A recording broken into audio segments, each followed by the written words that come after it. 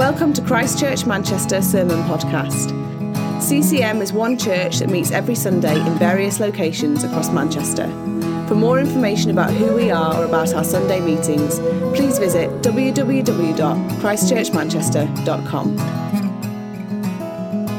My home is not on this earth, not in this world. Now, as the human race, we disagree on a lot of things. Religion, war, which country is the strongest, does pineapple belong on pizza? It really does not.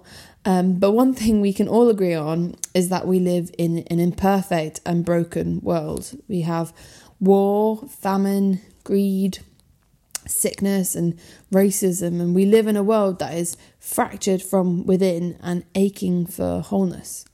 We have an image in our minds of how the world should be, and then the reality of what it actually is.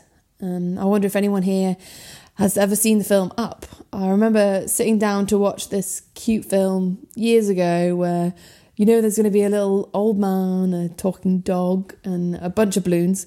And you're about a minute in and you're like, this is adorable. It's so beautifully animated. The soft, warm hues and endearing characters. And then bam, classic Pixar move and you're hit with heartbreak and you're sobbing while watching a children's movie in a cinema filled with 5-year-olds. That may or may not have happened.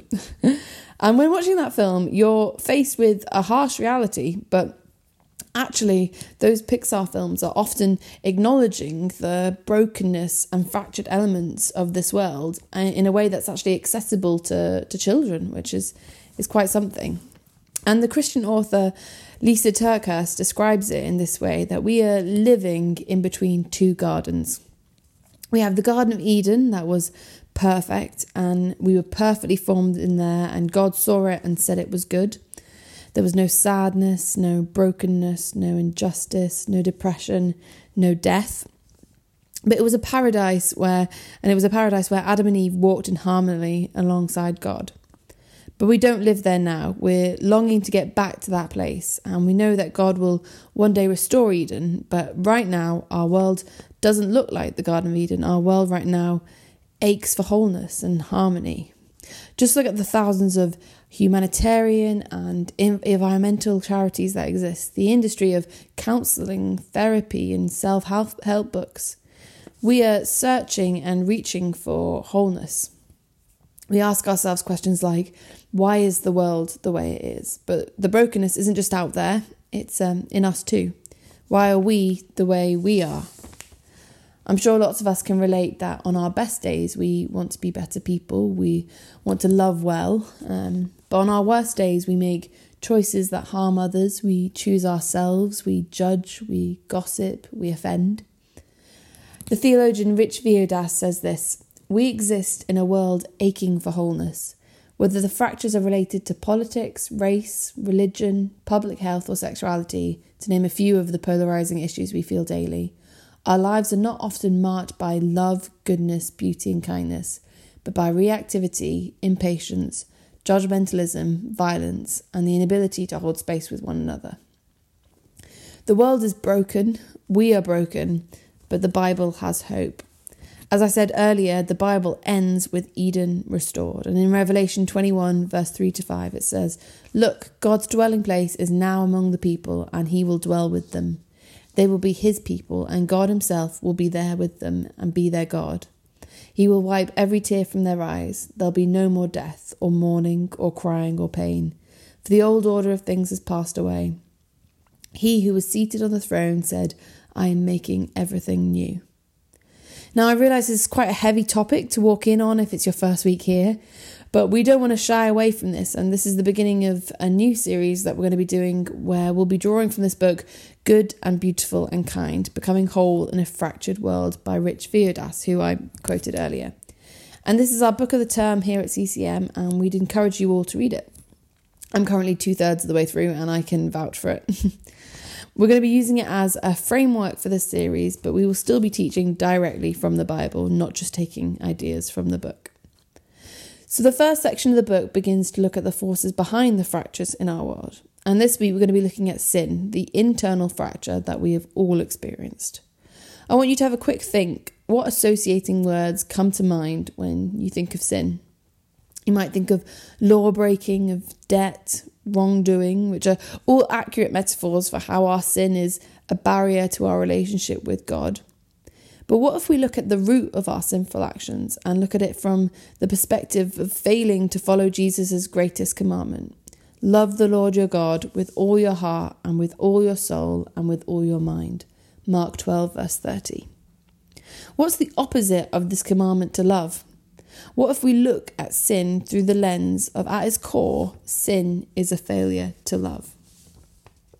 The North African bishop St. Augustine said this: humanity is incurvatus in se, which means curved in on itself. Our focus is so often on ourselves. What do I need? Where will this take me? How will this benefit me? When I was a kid, I loved cake. I still do. And there was an instance where I ate the last brownie from our fridge without my mum's permission. And my mum knew it was either me or my brother that had eaten it, as we'd been the only ones in the house during the brownie's disappearance. And when she challenged us about it together, my brother truthfully said he hadn't eaten it. And so I, realising she had no proof either way, also denied eating it. So we hit a kind of stalemate where my mum knew one of us was lying, but had no way to determine who it was. And I remember sitting there a while thinking to myself, if I sit this out, I reckon I can get away with it, or even convince my mum that my brother had actually eaten it. But my mum then threw in a bit of a wild card and said, I'm going to go and speak to Jesus in the dining room. And I immediately knew he's going to rat me out. So I told her it was me and got my rightful punishment. Ironically, if I just confessed to eating the brownie in the first place, I think the discipline would have been pretty mild. But as my mum, bless her soul, would tell you, that's the whole story of my childhood. And in that instance, and many instances throughout my childhood, the root of my sin was that I wasn't loving my brother well. At that moment, I was actively throwing him under the bus in the hope to save myself. I was curved in on myself, as humanity is curved in on itself. But it's important to note that there's a difference between looking inward and being curved inward. When we look inward, we're looking for the sake of self-awareness, confession, and its ultimate gain is love. And then when God has done an inward work on ourselves, this turns into an outward love that blesses others. But sin causes us to turn inward in an approach that makes us hide away, focusing on our own comforts, fears, desires, and our personal perspective. It causes a barrier not just between us and God, but between us and those around us. Sin's destructive nature causes us to live self-seeking lives over and against others, curving inward. It separates us from loving communion with God and others, and we see this play out throughout the Bible. And today I'm going to draw from these three main passages, essentially like our own origin story of sin. So first we're going to look at Genesis. If you turn to Genesis 3, we see the story of the fall of man. So God has finished creating this paradise, this perfect garden where man and woman have been made in his image. And they've been told they could eat from every tree in the garden, but not the tree of knowledge of good and evil. For in that day you eat of it, you shall surely die. Chapter 2, verse 17. Then we see the serpent enter and question Eve about which fruits they can and can't eat, and then twist the truth, saying, you will not surely die, for God knows that when you eat of it, your eyes will be opened, and you'll be like God, knowing good and evil. Chapter 3, verse 5. Then as we know, the story goes on, Adam and Eve both defy God and eat from the tree. They wanted more than just to be made in God's image. They wanted to be God. Instead of looking outward and upward for their moral compass, they looked within and gave in to a form of grasping. They gave in to spiritual greed. They saw the potential power that taking from the tree could give them. Eve saw that the tree was to be desired to make one wise, so she took of its fruit and ate. Verse 6. God had put a limit on this tree out of a loving boundary, and when they took from it out of greed, they uprooted love.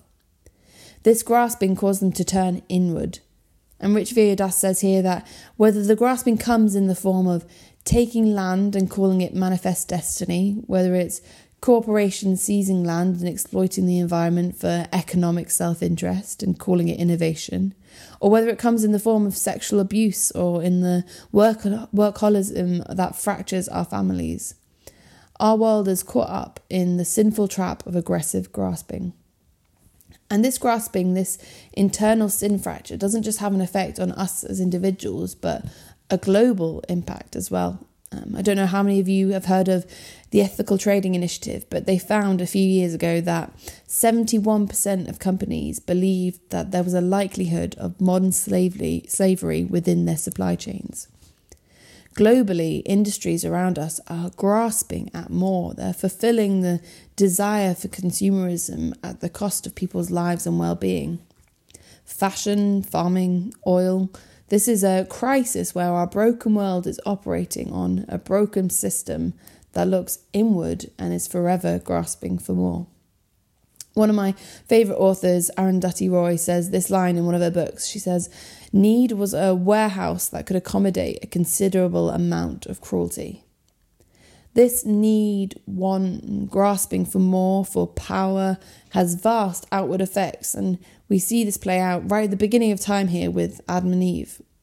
Their sin caused them to turn inward through grasping. They pushed at a loving boundary that God had set, and it left them hiding, ashamed. God's laws aren't the commandments of a dictator, but the commands of a loving Father, designed for peace and fullness of life.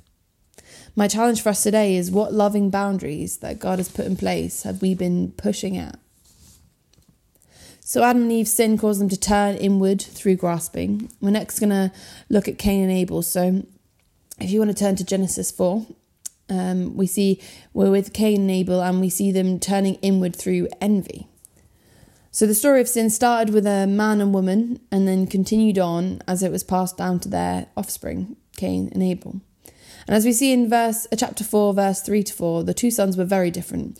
Cain brought to the Lord an offering of the fruit of the ground, and Abel also brought of the firstborn of his flock of their fat portions. And it says in the following verses that God was more pleased with Abel's offering than Cain's. This led to Cain becoming jealous and angry, which then turned him inwards, leading him to the thinking that only one of them could be a success. Only one person could be pleasing to God, himself or his brother. The Lord said to Cain, "Why are you angry, and why is your face fallen? If you do well, will you not be accepted? And if you do not do well, sin is crouching at the door. Its desire is contrary to you, but you must rule over it." In the following verse, we see Cain fails to rule over it and rises up against his brother and kills him. Jealousy is something we rarely admit to. I was once challenged by a friend on the phone when I was describing a situation in my life where she said, "You must be careful not to become jealous, Beth." And I, annoyed at the assumption, replied, "I'm not jealous, I'm just frustrated." And we shortly ended the conversation, hung up the phone, and 2 minutes later it sunk in. I was 100% jealous, but I just didn't want to admit it. Proverbs 14 verse 30 says, "A heart at peace gives life to the body, but envy rots the bones." The thing with envy is that it can often start small, like a little niggle, a hint at comparison. I want what they have. I want to be like them. Why do they get more attention, more likes, more friends, more appreciation than me? Why can't I draw, sing, write, play music, preach, pray, communicate with people like they can? And then as it grows, envy can become all-consuming and land in a zero-sum game, which has us under the spell of, for me to truly win, you need to unequivocally lose. And when we put ourselves in competition and comparison with someone, we are down the path of there can only be one winner. And either it leaves us with a very bad and low sense of self-worth, or an envious and bitter sense of, I need to be better than you.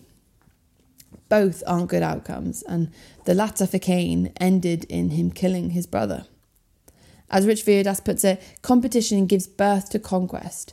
Success requires another's elimination. Comparison is something that is a big struggle for me, and it's one of the reasons I've drawn away from social media recently. I've noticed it's a big stumbling block that steals my gratitude and leaves me feeling empty. And I'm having to bring it before God time and time again. And if I don't stop it in its tracks early, it can turn ugly and bitter. And like Proverbs says, I can feel it rotting my bones. Envy turns us inward, prohibiting us from loving one another. And as the Lord said to Cain, sin is crouching at the door. Its desire is contrary to you, but you must rule over it. Much like the verse in 1 Peter 5 verse 8, the devil prowls around like a roaring lion, seeking someone to devour. It's for this reason we must be aware of our internal fractures, aware of our sin patterns and failings, and we mustn't let them rule over us. The Lord has instructed us to love our neighbour. Who in our lives are we failing to love well out of the trap of competition or comparison? Then the third passage I want us to look at is Genesis 11 and the Tower of Babel, and how it shows the people turning inwards through exclusionism. In this passage, we see the progression of humanity. They're continuing to go their own way, and they come to a plain in the land of Shinar, and they say, "Come, let us build ourselves a city and a tower with its top in the heavens, and let us make a name for ourselves, lest we be dispersed over the face of the whole earth." That's verse 4. Now, God's concern here doesn't come from him being worried about them reaching heaven, about the tower getting too tall. And I almost feel like there's a slight element of humour in the way it's written here. And it says, "The Lord came down to see the city and the tower which the children of man had built." And you can almost imagine God swooping down from heaven with a magnifying glass on all fours saying, "I'm not seeing it." Oh, wait, there it is. And the problem here, it's not that he's fearful of them actually reaching heaven. It's that the people are scared about being scattered, which directly goes against God's commissioning in Genesis 1 for his people to be fruitful and multiply and fill the earth and subdue it, verse 28. But rather than doing that, they prefer to stay put together and build their homogenous community. Collectively and geographically, they have turned inward, harvesting this exclusivity where they are all the same people and speak the same language. Living in fear of those who are different, they were creating this almost uniformity. But uniformity often leads to exclusivity. If you don't speak like us and look like us, then you're not welcome here. And while it may have been embodied in a tower here in the Old Testament, it's seeped today in our social media, our politics, and our society. Back in 2016, when we were in the throes of the Brexit referendum, I was convinced that we were going to remain in the EU. All over my social media, it was filled with people who believed what I believed and agreed with my opinion on the matter. Then after the votes were counted and the outcome was revealed, I was so shocked. How could it have happened? Everyone I knew was voting to remain. Even the algorithm on my Facebook page had so adhered to my perception that it had me blind to the views and opinions and beliefs of those around me who disagreed with me. And this scenario made me so aware of how easy it is to fall into a world, a community, or even a church where we only surround ourselves with people who are just like us. And at its darkest, this takes its form in racism, sexism, and classism. And these are deep-rooted fractures that are failures to love. At CCM, we want to be a church that is a welcoming and loving place for everyone. A community that reflects the diversity of its city. God's heart is for a multicultural kingdom, and that is our heart here in Manchester. So, what's the solution? Sin isn't just something we do, but a power that curves us in on ourselves. So how do we uncurve ourselves? And to truly uncurve ourselves, we must be rooted in love.